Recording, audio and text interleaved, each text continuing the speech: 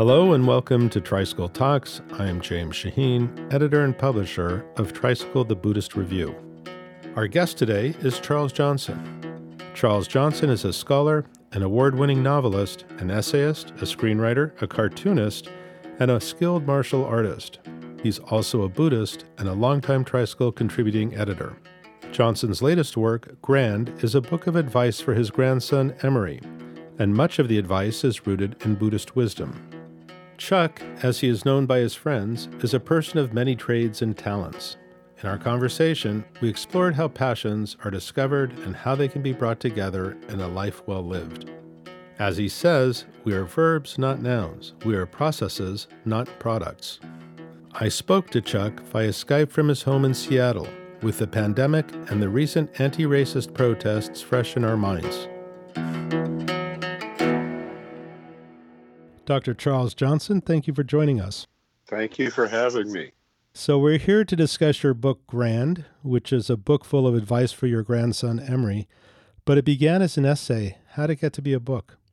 Well, I first did an essay called Advice for Emery for a local publication called Third Act. It's aimed at senior citizens.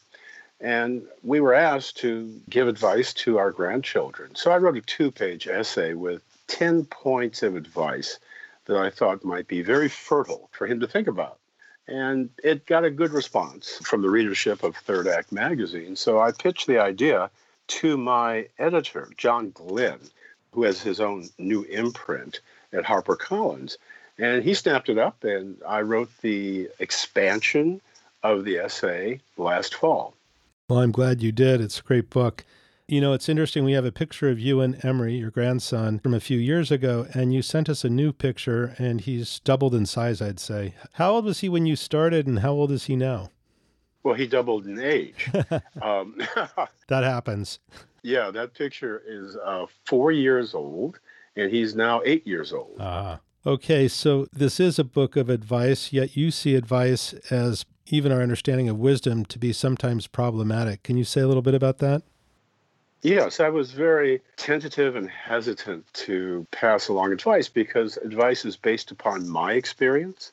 When I was 8 years old, I was in the 1950s, actually just about the time that the civil rights movement began, in Montgomery.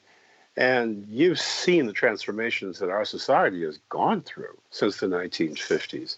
So whatever I have to say to young people today, something useful to them, since it is based on the past, I would like to think that there are certain perennial ideas or perennial truths that do cross decades, centuries, and maybe even millennia.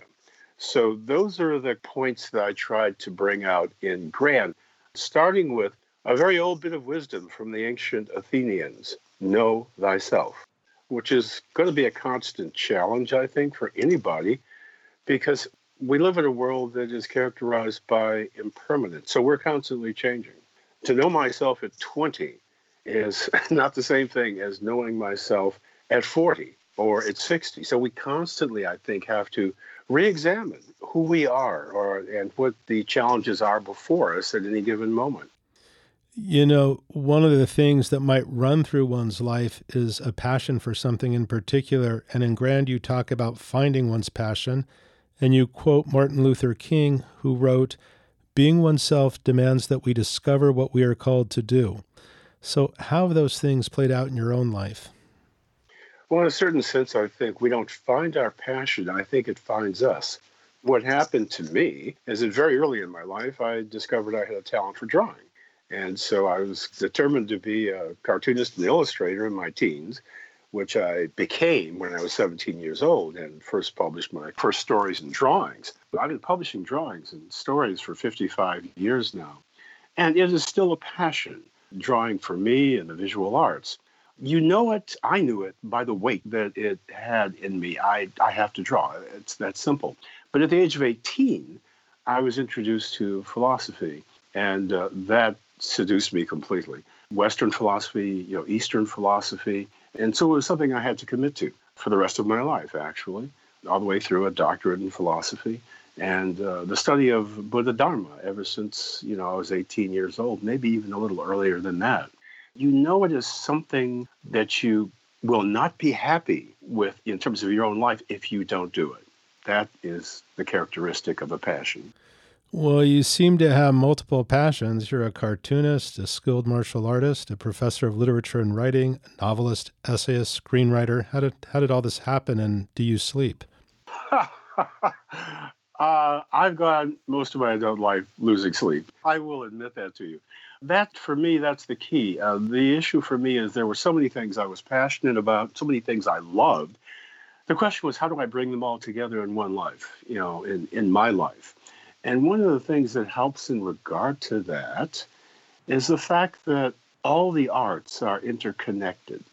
If you find yourself writing, you discover that there's many forms of writing that you can apply yourself to, not just novels and short stories, but screenplays as well, essays. And then the visual arts also kind of play with that because cartoonists are always drawing their ideas from literature, for example. We're talking about human activities, and they do overlap. One of the problems that I think we've always had with education is we put things in little boxes for the sake of convenience. We say, oh, that person, is a painter, or this person is a poet, or that person is a novelist, or this person is an essayist primarily, but it doesn't work that way. Creativity within a person's life is global. That's the way I like to put it. A person might wake up one day with the idea, oh, I've got an essay I'd love to do exploring the mind-body problem. And then the next day, they might wake up and decide, I just had this image and I have to get it out of my head and onto the paper. There's a wonderful book I recommend to everybody, edited by Donald Friedman, called The Writer's Brush: Drawings, Painting, and Sculpture by Writers. And it covers writers for the last, 150 years. I mean, there's paintings there by Harriet Beecher Stowe, by people who you don't think of as being painters. So, yeah, I've always resisted the idea of being limited by anything or anybody. You write something that prompts my next question. You said, in my life, I've loved so many things. The challenge was how to bring them all together, unified in a single life. That seems to have just fallen into place, or did that require a lot of work and organization? Yes, it required work. I mean, seriously. I started out as a cartoonist and illustrator, and for 7 years, that's what I did. Produced 2 books, hundreds of editorial cartoons, panel cartoons, comic strips. I mean, I drew everything possible, from 1965 to 1972. But in 1970, I started writing novels. And, I wound up not being in the philosophy department, which is where I got my PhD in, but in English, because there were no jobs in philosophy in the mid-1970s. And of course, no one is going to give me promotion or a merit raise on the basis of my drawings in the English department. So one of the things I had to commit to doing is never giving up drawing. I would draw birthday cards for my 2 kids as they were growing up. Any assignment that came along, I would do it. My first encounter with Tricycle was not an article or an essay. It was several Zen cartoons I did for Buddha Laughing. That's right. And after that, Helen Tworkov asked me to write a piece on Black Americans and Buddhism, which became the article Asanga by Another Name. And then I started, doing other things for Tricycle, which has always been a blessing for me. Also, didn't you have a PBS show? Yes. In 1970, I had one of the early shows on PBS, back when it was still called educational TV. Right. I pitched the idea to the local PBS station in the college town where I was going to school, Carbondale, Illinois, WSIU-TV. And lo and behold, they had seen my drawings, in cartoons and everything else in the student paper, in the town paper, called the Southern Illinoisan. And so they said, well, okay, you want to do a series of lessons, 52 lessons in all, 15 minutes each. We can't pay you because we don't pay people, on PBS. So I had to think, I said, okay, this is worth doing. And so we shot it from late 1969, and it was on by the spring of 1970. It showed all over the place. WGBH in Boston, WNET probably in New York, It was showed in Chicago, which is the area where I'm from. And it ran for about 10 years, I guess. I taught a lot of things, actually. Right. Taught philosophy. I've taught martial arts. I've taught cartooning, because that's a natural thing. If you've learned something and you love it, you want to share that with other people. The one thing I will say, however, is that I am not a Buddhist teacher. I am a student of Buddha Dharma, and I would not insult, in a way, of the people who I admire so much, who are teachers, who are committed every day to trying to turn the wheel of Dharma in a bodhisattva kind of sense. And those people are, one of those people is my friend Claude Anshin Thomas, who is a mendicant monk, and who I took my vows with in the Soto Zen tradition in 2007. Another friend who is a Lama is Lama Choyen Rangdrol, who lives here in Seattle. And he is very immersed in turning the wheel, working with Dalits, the untouchables in India. And yet another friend who I believe I would call a teacher, I think she would call herself this too, is Jan Willis, who was one of the early pioneers of translating Buddha Dharma from the East to the West here in America. So you don't call myself a teacher. I simply call myself a lifelong student of Buddha Dharma. Nonetheless, much of your advice is rooted in your own Buddhist practice. And you write that your grandson, for instance, may be judged for his appearance, but that understanding that there is no fixed, unchanging self can help him develop self-acceptance. Can you say something about that? This is a very important question. It goes to the heart of perhaps all questions, which is, who am I? What is the self? We have very interesting discussions of this in the East and the West, going back to David Hume and his investigations of his self, looking for the self, but finding only what a Buddhist would call thoughts and feelings arising, but no self itself, right?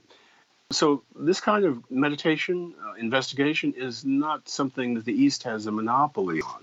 So yeah, in Hume we find that. Also, we find it in other Western philosophers that understand that to think about the self as a substance or an enduring entity is to commit the fallacy of misplaced concreteness. That phrase comes from philosopher Alfred North Whitehead. What we are, I would say, we are verbs, not nouns. We are processes, not products. And finally, we are becoming, not being. Right. That leads me to think about something else, like although these things lack any concrete or inherent reality, in Buddhism we say they're empty of self, still there are some very powerful constructs. You've written a lot, for instance, about race, the African-American experience in this country, and it's had very real and brutal consequences despite the fact that it's wholly invented. How do we hold these two ideas together? Well, the way I always put it is to say that race is a lived illusion, one that has caused enormous suffering for centuries and is behind all the things we talk about that have been the cause of suffering, from slavery to colonialism to segregation in America, apartheid in South Africa. You know, there's two ways you can talk about this in Buddha Dharma. We know that in terms of absolute truth, there is no self. It is a social construct.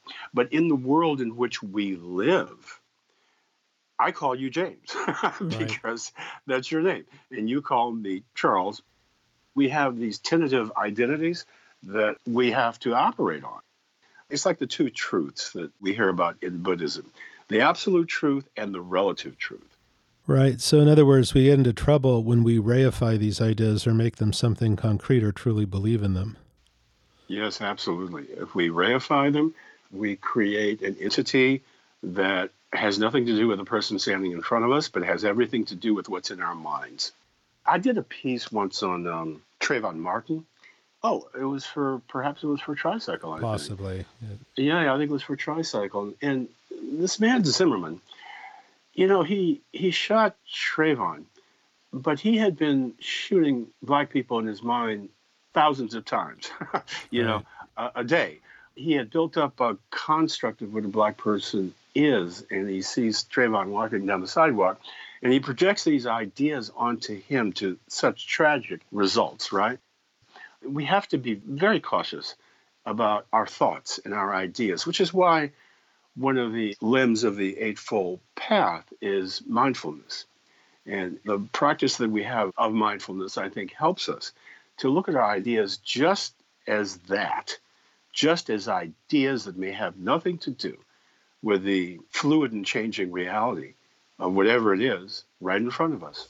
You draw wisdom from many traditions and many people, and one of those people is Nelson Mandela. And you quote him as saying, "When we can just sit in the face of insanity or dislike and be free from the need to make it different, then we are free." So while that is a reference to inner freedom, in the face of like the racial injustice that we've just recently witnessed public and 400 years of it in this country, there's also this need for change and for action. How do we see that coupled with the inner freedom that we hope to cultivate? That very powerful quote from Nelson Mandela, I first encountered in an email sent to me by Ruth King, who you know. Yes. It was stunning to me. I thought, okay, this is really a practice that is demanding. To not ask for something to be other than it is, to accept it as it is right here, right now, in the present moment, which is the only moment we can live in. We cannot live in the past because it's gone. We cannot live in the future because it hasn't arrived yet, but only right here, right now. Now, having said that, we do understand that it is necessary to eliminate evils that presently exist. So we approach this in four ways, or at least I do. There is the good that exists, and we must nurture that. There is the good that is potential but hasn't come into being, and we must try to bring it into being. Similarly, there is the evil that exists, and we need to try to eliminate that. And also there's the evil that is potential, that has not arisen yet. So there's these four, directions that we're constantly working on. And over time, I do think we see successes. I asked my father once in the 1960s, he grew up in the 1920s, if things were better. Are things better now? And he said without hesitation, of course they are. Of course they are, compared to what he and my aunts and uncles experienced in South Carolina in the 1920s. It is unquestionably better in the 1960s. It isn't perfect. Again, that's an idea we have in our mind. Perfection, it isn't perfect. But in one of the chapters in Grand, and I'm quoting a little formula by Ruth King, is that life is not personal, it is not permanent, and it is not perfect. Ruth King is a Dharma teacher. In case our listeners don't know her work, she wrote a book called Mindful of Race, Transforming Race from the Inside Out. And you referred to it as a book that Emery could trust. Why is this book important to you? And does Ruth King offer solutions to problems, say, of identity and emptiness that we were just discussing? Well, I don't think she wants to limit herself to just Buddhism. All right, she's a spiritual teacher. We've never met, but we have corresponded. And I was very impressed by a section of her book where she discusses those three things. Life is not personal, permanent, or perfect. That's wisdom that we can rely on, that I think is perennial. In terms of looking for truths that are timeless or close to being timeless, I think that little trifecta of statements is something that we can take into meditation every day, and we will get a reward for doing so. Well, since I see Ruth on Dharma retreats up at the Insight Meditation Society in Massachusetts, I just assume she's a Dharma teacher, but right. I think you're right to point that out. She'd like a larger audience, I think, than just followers of Buddha Dharma. But, Right. Again, I think it's important to point out, I said earlier that the East doesn't have a monopoly on truth.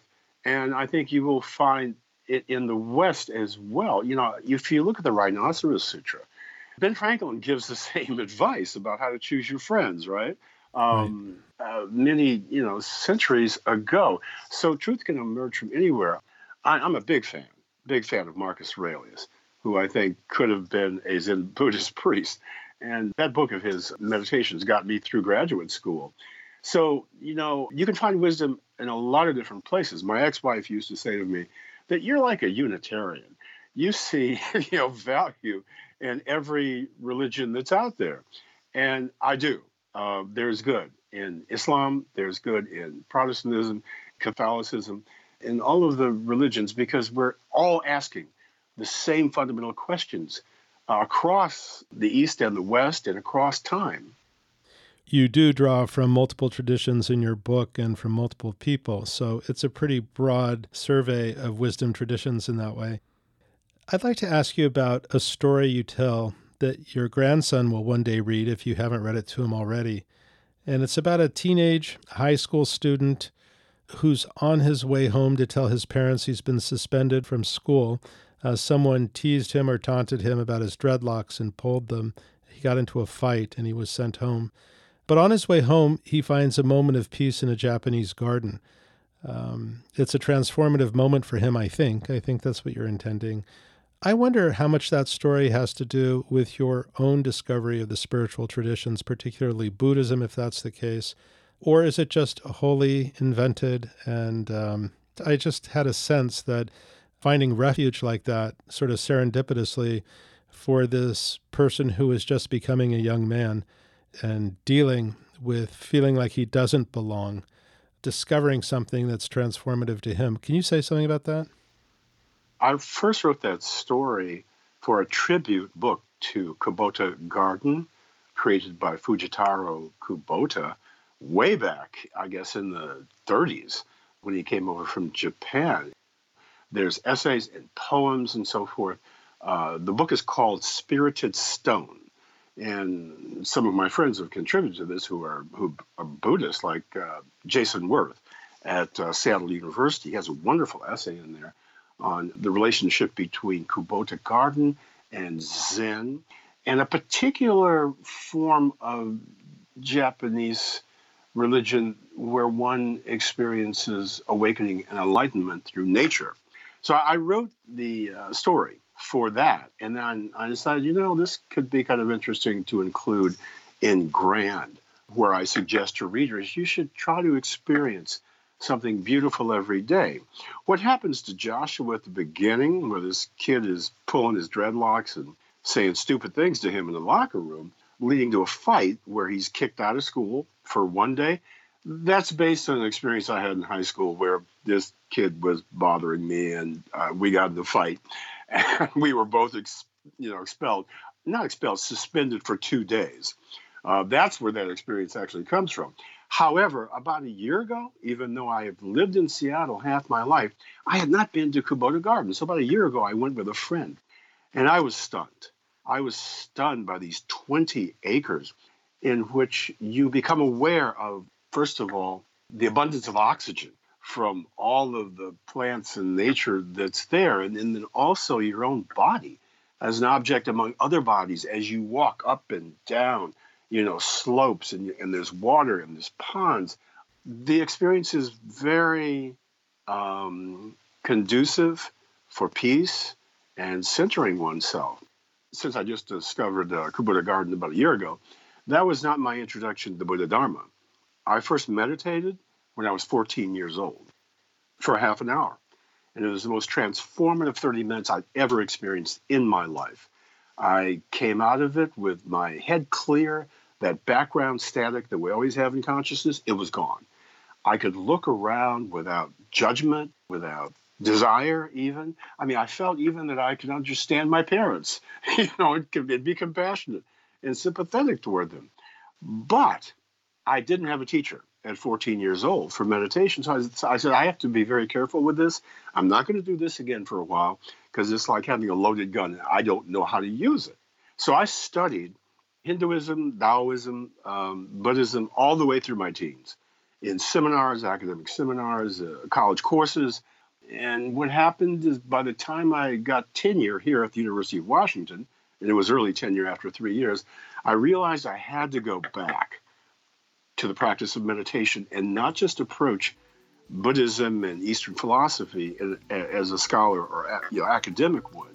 And I found the right teachers, several, and I'm very grateful to them because meditation is very much a part of my life when I'm on my cushion and when I'm off my cushion, moving through my day.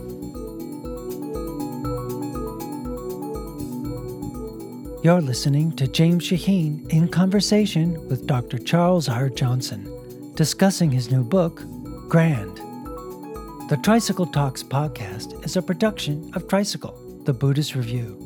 For nearly 30 years, Tricycle has been dedicated to making Buddhist teachings and practices broadly available, primarily through our print and digital magazine. But did you know that we also offer monthly spiritual films, weekly Dharma Talk videos, a Buddhism for Beginners educational microsite, an ebook library, and online courses with expert teachers? To learn more, visit us at tricycle.org. Now, let's return to James Shaheen in conversation with Dr. Charles R. Johnson.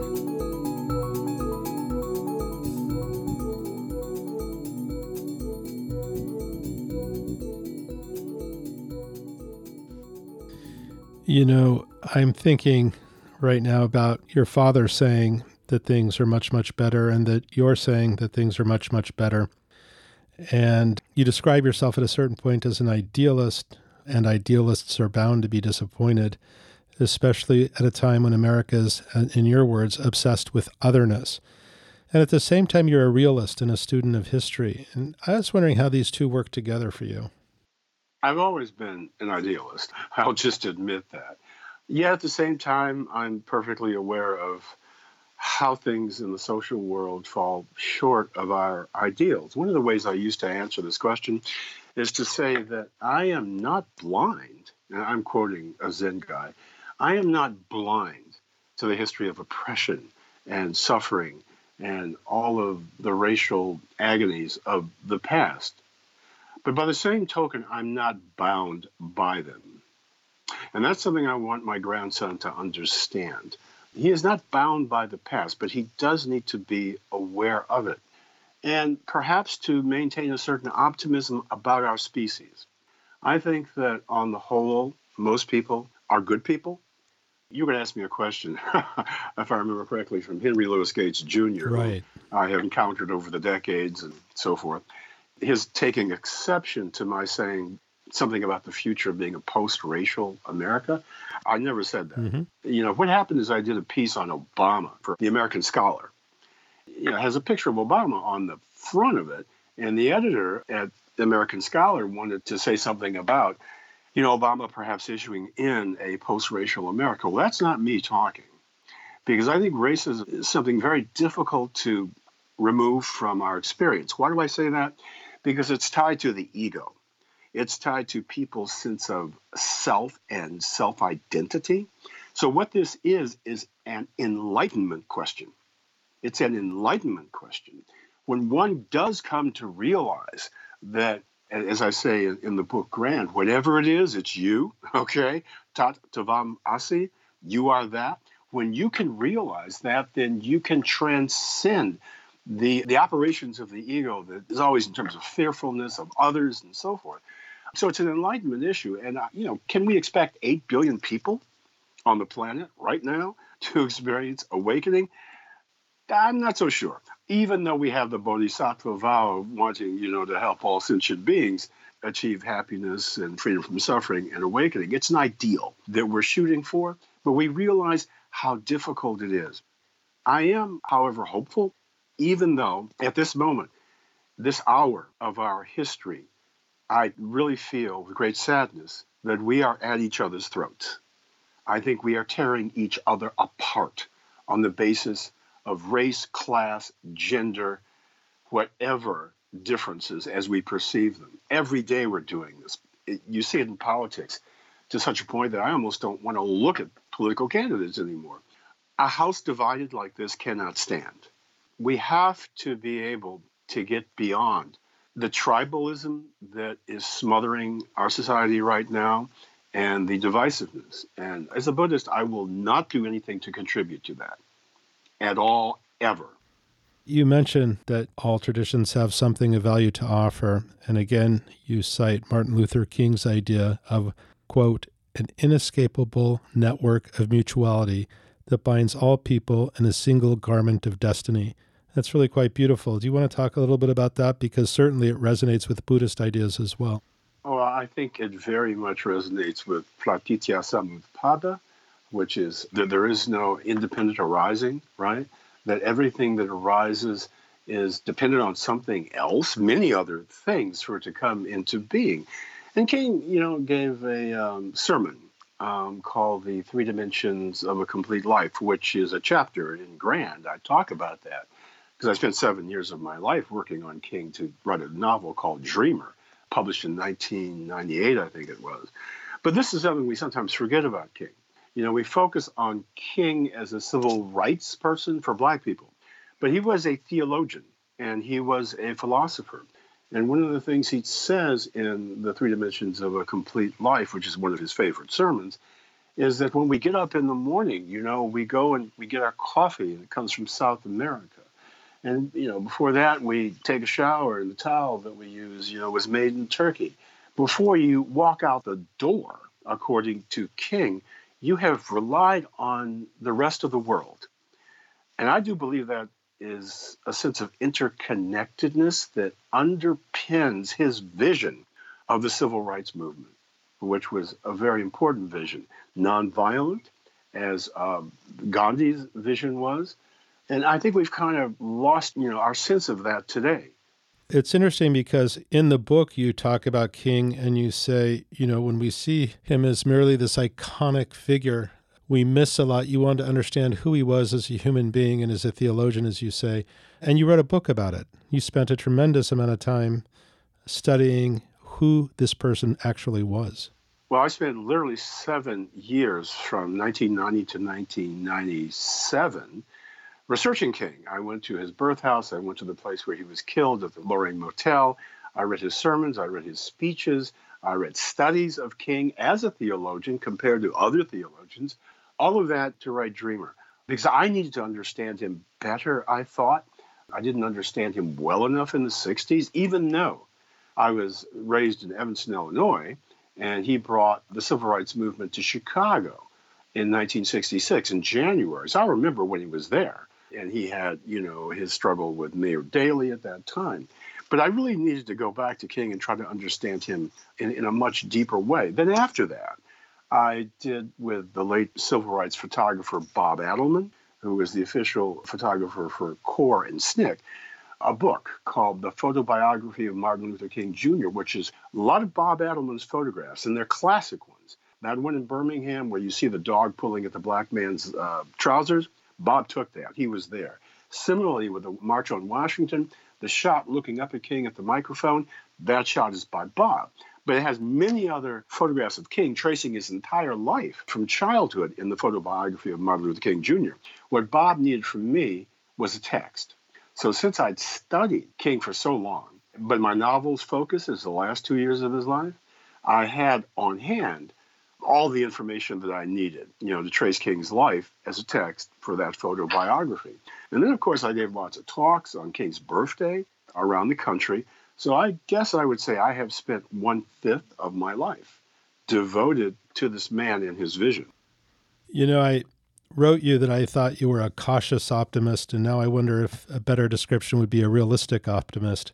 You do express concern about the next generation's future, and you also seem to have, at the same time, a lot of hope or sense of possibility. Is that fair to say? Yes, I do think so. I mean, I think I am a realistic idealist. I really do have hope for our species. When we are at our best, we do remarkable and almost magical things, particularly, in my humble opinion, in the sciences. And that's happening right now.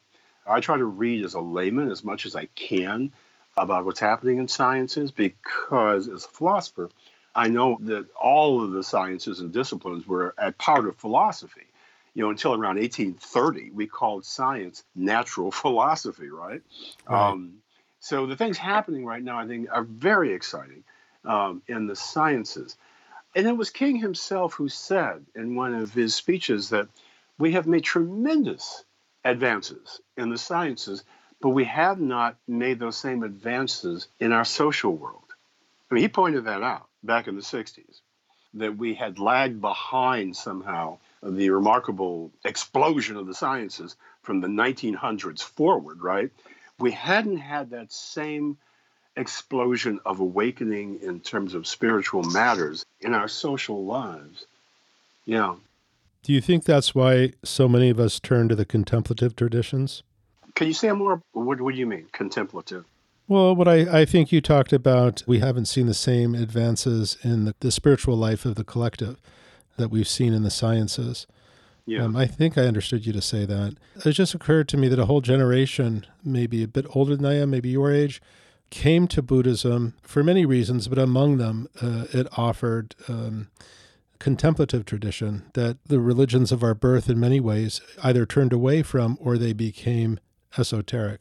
That's a very important point, I think. I was a cradle Christian, okay? I was raised in the African Methodist Episcopal Church. And later, when I was like in my teens, I discovered Buddha Dharma. One of the things that King points out in that chapter in the book that I call, which is the title of his sermon, The Three Dimensions of a Complete Life, the first dimension is your relationship to yourself. That is one dimension. The second dimension is your relationship to others. And the third dimension, because this is King we're talking about, is your relationship to the divine. For him, as a Christian minister, it's our relationship to God, where he says that we will be restless until we rest in him. So I conclude that chapter by saying the spiritual register that we all have in our lives, potentially, should not be ignored. And I firmly believe in that. And all of the people you're talking about in the contemplative tradition, that is something we have to work on. If you were to ask me how I approach my life, I would tell you this. When I was in my teens, it hit me that we all have potential. And we have it in three areas: mind, body, and spirit. And I need to work on developing myself in all of those areas. So for the development of mind, I chose philosophy. For the development of body, when I was 19 and to this very day, I chose martial arts. And for the development of spirit, I chose Buddha Dharma. And these are like rivers, and they all flow together. It's at a certain point. I sound like Aristotle now, right? The actualization of our potential. Right. But I truly believe in that. And one of the things that I believe in is agape, which is the unconditional love supposedly that God has for humans, right? But it's also the love that parents have for their children. It is a love that looks at the potential of that child, not in the present, because if you've been a parent, there might be a day when your teenage daughter, you love them, but you don't like them on that day, okay? It's like they're doing something and you just don't like it, but you will always love them. And you will love them because you knew they will grow out of whatever it is annoying you.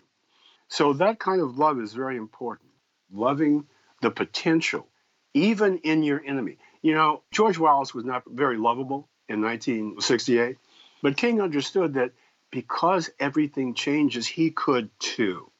And he did, sometime in the 70s. Gandhi understood that as well, I believe, with the British. You love the potential of the other, and you work to encourage the efflorescence of that person's potential. There's a line in the book that I've been grappling with or thinking about since I read it, and I thought it might be interesting for you to comment on it. Here it is. Things we believe we are familiar with already mean too much and always outstrip our perception. Well, I'm a phenomenologist. I was trained as a phenomenologist in philosophy, and we often speak about perception in the terms that Merleau-Ponty spoke about, the man-Husserl, which is that things are given to us in profiles.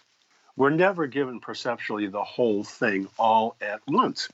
Now, I'm sitting here in my study, right? I'm looking at the wall where there's books, but I can't see the room on the other side, which is my grandson's room.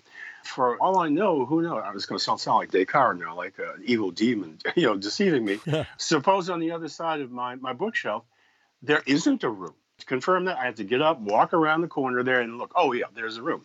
We're given things perspectively. And we really need to pay attention to how things are given to us.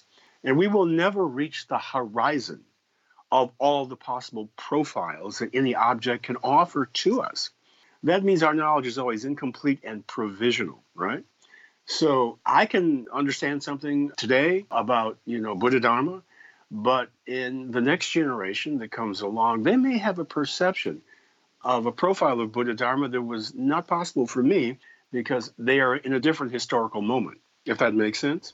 Yeah, that makes sense. Yes, things are given to us perspectively and in profile. And so it isn't that things have no meaning, it's rather that they mean too much. Because we have 8 billion people, roughly 8 billion people on the planet, all those subjectivities, all of those 8 billion consciousnesses can call forth from their situation in the world, from their perspective, a new profile of being. So a being is open-ended, meaning is open-ended. We bring meaning into the world as a species, if that makes sense. Yeah, it makes sense. And it also makes it altogether different to think that one is right about something. Well, I'm very humble about that now. Mm-hmm. And this is a practice of mine. I link it to right view in the Eightfold Path. I'm always questioning what I think I know. I'm always doing that. And also, I'm always questioning, how do I know something, right? Is it my own original thought from my own original perception? Or is it received, knowledge from somebody else, secondhand, right? Or something that I was conditioned to believe in by media, by family, by friends, by my religion even. One of the wonderful things about Buddha Dharma is it's the only religion that frees you from itself, ultimately, right? So we're always questioning. We're always in the interrogative mode, and we have to be. And that requires humility, giving up what we think we know if we have new evidence to the contrary. You wrote something, you speculate about what your grandson Emery will learn or stumble upon or inevitably discover.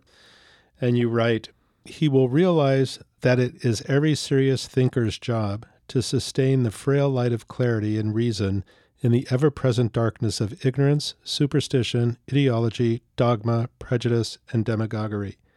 So I was thinking of your mentioning the Eightfold Path and right view, but I also thought it was ideal for the current social climate. There's so much chaos and confusion, there's violence, there's despair, and yet you maintain a kind of optimism that we're capable of doing what I just read. I know we're capable because it's a human potential. It's not limited to any one person. Reason. I mean, this is a thing that seduces you about philosophy and the ancient Athenians, the value that they placed on reason. Buddha Dharma is not that different in many ways. I've often looked at early Buddhism as being kind of like a proto-phenomenology.